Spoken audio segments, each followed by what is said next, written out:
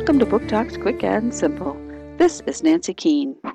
Finally, best friends Raymond and Graham have made it to 4th grade.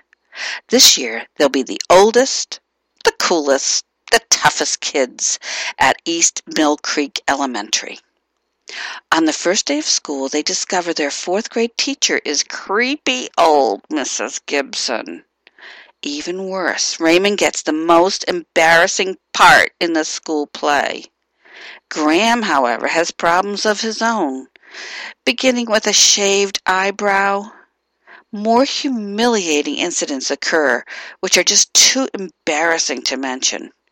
Read this hilarious tale of 2 4th grade boys' adventures and find out if their luck ever changes.